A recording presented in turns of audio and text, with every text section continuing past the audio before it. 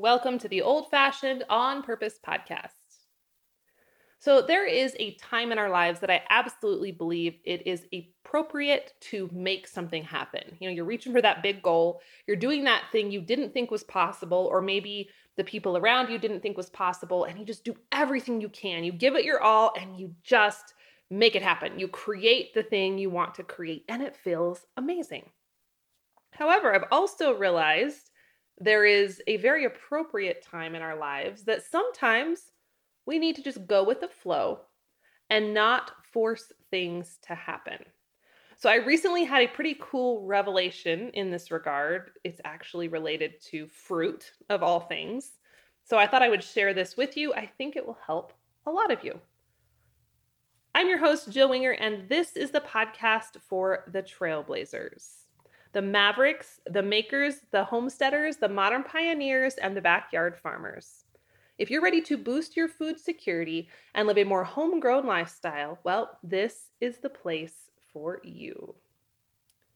So the cool thing about homesteading, but actually just really any part of life that we deeply engage in and we're open to lessons in, is that there's so many opportunities for something very simple to create a lot of impact in our lives and to give us those light bulb moments that we can then take and apply to so many other areas. And I've noticed that time and time again, whenever I'm really engaged in something, whether it's homesteading or it's riding my horse or it's growing my business, when I'm open to the lessons that are there, things just get really exciting. And so even in the frustrating parts, some of those times I'm beating my head against the wall, I'm like, this doesn't feel super fun right now. This actually feels a little bit painful. Sometimes those are actually the very best lessons for us that we can take and then apply into all the other areas of our life. So, speaking of frustrating experiences, let's talk about growing fruit in Wyoming, because this has been something that has eluded me. Well, since we moved to our homestead, I had grand aspirations of having orchards and fruit production. And I remember reading some different homesteading books way back in the day, and they would talk about the orchard portion of a homestead, or, all the fruit you can grow. And then you do this, and this with your fruit. And I'm like, well, obviously, all good homesteaders grow an orchard. So I'm going to start mine. And I knew that, Wyoming is not super conducive to fruit, but I thought surely if I try hard enough and I, do everything I possibly can, then I can get some fruit to grow here. And so I tried. I tried really, really hard. I remember some of the first trees we planted here in our property. I went down to Colorado to a nursery and I'm like, give me some fruit trees. And so they sold me a couple apples and a couple pears. And I planted them, they're, 3 feet tall maybe. I planted them in our side yard and I watered them. I did all the things. And 2 of the pears just died. They just died. The first year they didn't even make it through the winter, even partially. They just got to fall. Their leaves fell off and it was all gone. The apples, on the other hand, they survived. Well, one of them died, but then one of them survived, I think, a whole year and maybe a year and a half, but it never actually grew, if you know what I mean. Like, it just was holding on for dear life to its existence. And it was like, I cannot grow bigger. I'm just going to try to, not die. So it did its best. It gave it a good old try, but ultimately that apple tree died. And it was super sad because those are expensive, right? Those little fruit trees. So I realized that wasn't maybe a good option. And so then I set my sights to some berries. So I got strawberry plants. I got the ones that were supposed to work good in my area. I got some raspberry plants and I put those in. And I have had those plants for a good number of years. Like, they've been here for a while. I put them in an area of our yard. If you've seen pictures or videos, I have this little side herb garden and it faces the south and it's sheltered with our house. So it's a good little microclimate. It's extra warm and extra sheltered. And so I put my raspberries and strawberries there, and I've been, pruning them and weeding them, and they just, not much happens. They'll send out some shoots and stuff. So I know they're trying to expand. But as far as fruit production, I'll get a couple handfuls every year, and that's about it. And I keep waiting for there to be more. I'm like, oh, some year I'm going to get enough strawberries to actually make some jam or to freeze some strawberries or raspberries. And it just has never quite happened. And I do the compost, I do the mulching, I do all the things, right? And it's just not working. And so I've been really frustrated with this for a number of years because I come from North Idaho. There are fruit things growing everywhere in North Idaho. There's like you pick berry farms, and I have all these memories of going with friends to, raspberry patches, and we'd fill bucket after bucket, and there would be apple trees on the side of the road where you'd go get apples. Like, I just want that so bad here in Wyoming, and it just doesn't exist here. So I got really frustrated for a while, and I did everything I could to try to make it happen, right? I got all the little sprays for fruit trees. I went to the nurseries and I'm like, what do I do to make these grow? And they sold me a bunch of stuff, and I did the compost, and I did the sheltered areas, and I did all the things, and it just wasn't happening. So I took a step back and I started to shift. And this is hard for me because I have the personality, maybe you've picked up on this, maybe not, that I like to get it done. Like, I'm really good at doing big things that people don't think are possible, right? Whether it's in business or it's creating stuff around our homestead, I have the ability to take a thought and put it into action and work really hard to make it happen. And I like that about myself. But sometimes, as evidenced by my fruit journey, that isn't always the right answer. So I'm going to encourage you to think back right now. Just take a minute. Are there areas in your life that you can relate to this? Maybe you're a little bit like me. You're good at making it happen, but maybe there are times in your life where you've kind of beat your head up against the wall and it just didn't happen like you wanted it to happen. Super frustrating, right? I just have to tell you this. So for those of you who, when I mentioned this on Instagram a couple weeks ago, I had some folks send suggestions like, oh, maybe the acid level of your soil is wrong, or you need to do this or that. And I appreciate these suggestions, but just so you know, that really the reason, I know this now, I didn't know it at the beginning, the reason that fruit that I am used to, your typical fruit trees and bushes, don't grow here is because we live in a ridiculous climate. We basically live in the Arctic. I mean, not really, but almost. There are no penguins here, but they could probably live here and be just fine 8 months out of the year. So it's just a hard place to grow. And there are areas like in neighboring towns, not too far away from us, where they can grow a little bit more, but they have a little more shelter. And we are out here on the plains. We are literally out here on the prairie. When I call my blog The Prairie Homestead, that is not a cute little fun name. That's actually what this is. It is out on the prairie. Our wind in the winter is brutal. It is violent. It is 70 miles an hour sometimes. We have old time prairie blizzards. It tips over semi trucks. Like, this is a harsh place to live.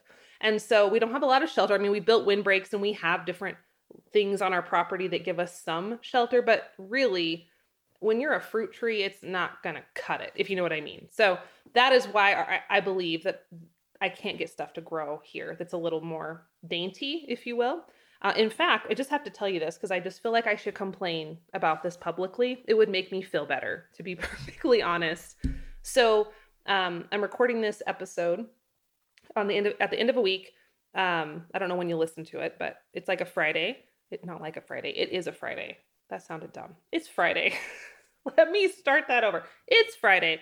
This weekend, it's supposed to be in the upper 90s, like 95 to 100 degrees tomorrow and Sunday. And then on Tuesday, that is 4 days from now, we are supposed to get a hard frost, the first one of the season. I'm talking like the weatherman today said it could get down to 17 degrees Fahrenheit with a possibility of up to 8 inches of snow. And I've lived here a long time. I don't complain about the weather very much, or I don't know, maybe I do. I like to think I don't. I actually really love seasons. I like winter. I'm looking forward to fall this year. I like spring. I like summer, but I feel like this is unreasonable. Do you not agree? Is this not unreasonable? Can I put in a complaint to someone? 96 one day, snow 3 days later. It just feels extreme and also rude. So I'm throwing a tantrum. Here is me throwing a tantrum on the podcast because I have a lot of food out in my garden. A lot. There's a lot of tomatoes. There's corn and squash and green beans. So many things. And I was really banking on at least 2 more weeks before I had to pull stuff out. And you know what I'll be doing this weekend? I'll be putting my green tomatoes in boxes. and stripping out the poor little garden. So anyway, I'm sorry. I just had to vent.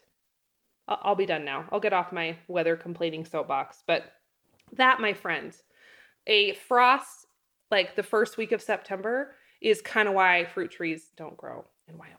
So there you go. Anyway, moving on. So I took a step back after all these fruit frustrations and coming to terms with the fact that I live in the Arctic, basically with the penguins, and that apple trees don't grow in the Arctic. I decided, okay, that won't work. What else could work? So sometimes I've found that when we have obstacles, sometimes the right answer with an obstacle is to go over it. Sometimes you go through it. Sometimes you go around it. And for me, I tried to like bulldoze this obstacle of fruit for so long. And I'm like, that didn't work. There's a concrete wall there. So I'm going to go around it. So I started to think.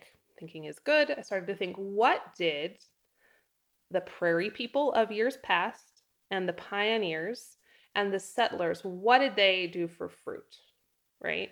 Now, I know some folks lived in lush, verdant areas of the United States, and they did have apple trees in their backyard, and they go down by the creek and pick pears, and I'm like super jealous of those people, but we are not those people.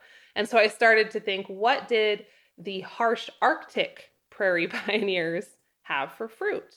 And it's kind of cool. I love food history. I just nerd out over this because a lot of the foods we have today, or a lot of the foods that we see in, Little House on the Prairie, or we think of great grandma, or the stories of our relatives telling us what they ate as children.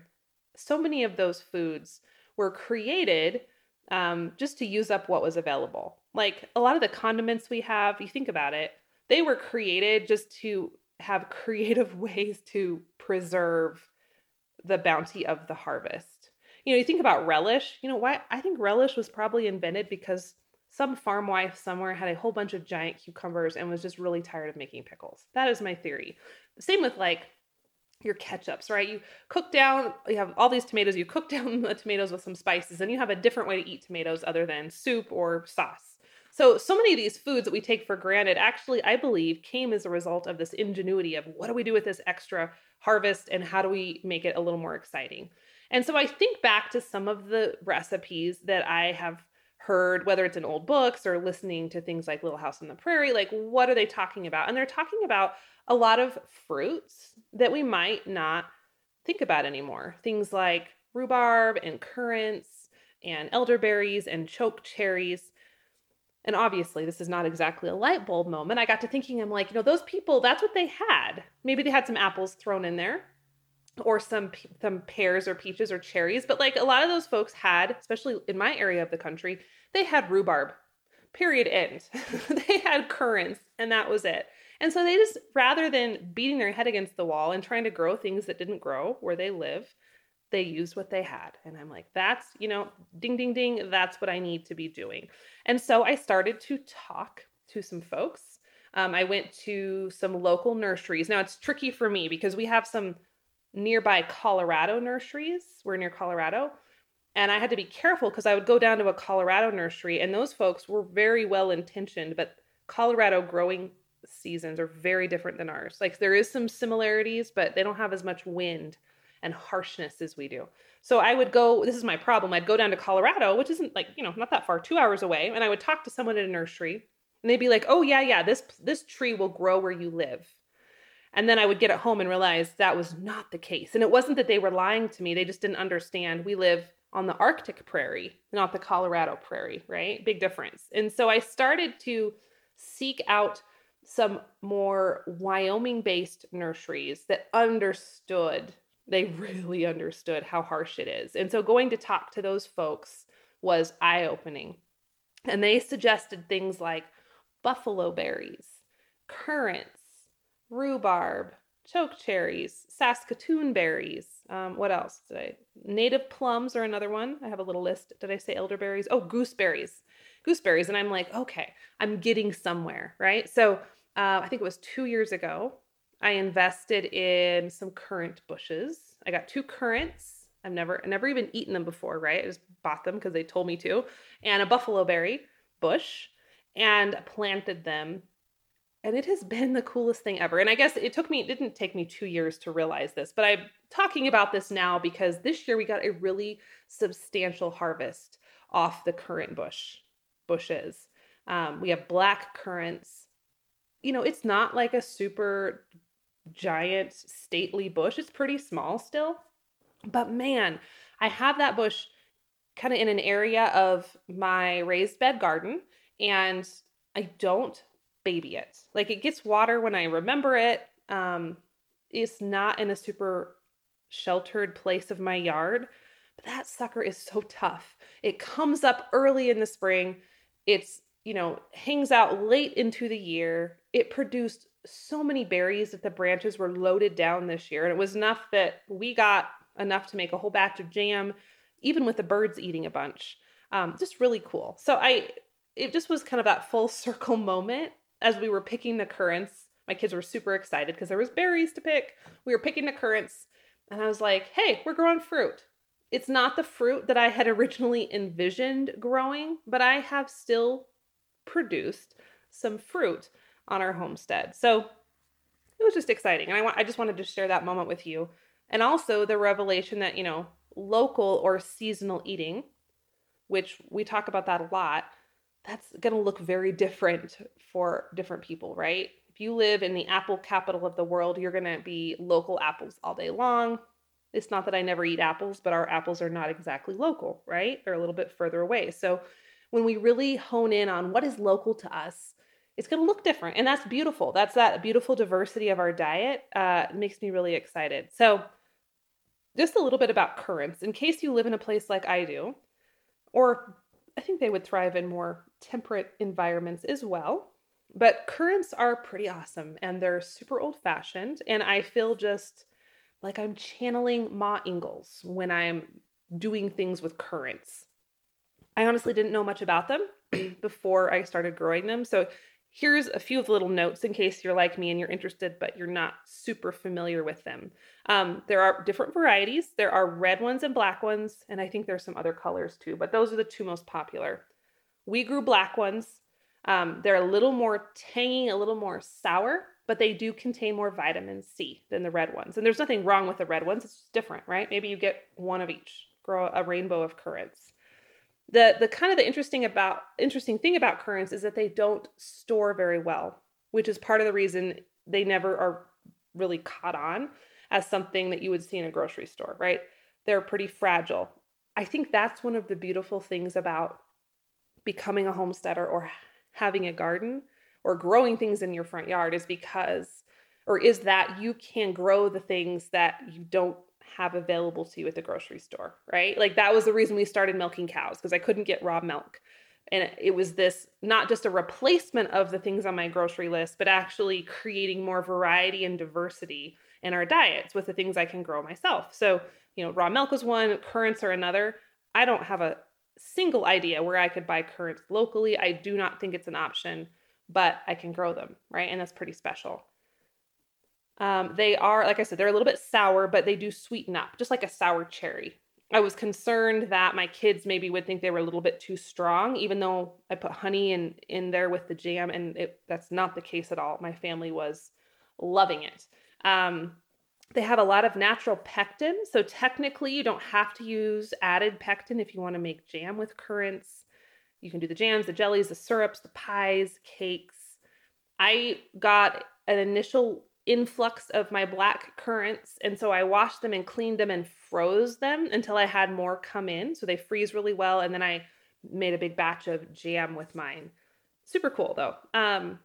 So just to give you a heads up, if you haven't thought of currants, maybe that's something you add to your homestead efforts. I thought it's really cool because when you look at some of the older houses in this area, like this old fixer-upper house we recently bought that I told you about on a previous episode, the first thing I noticed when I was walking around the yard is there were currant bushes everywhere. Not wild ones. They had been planted at some point, probably 60 years ago.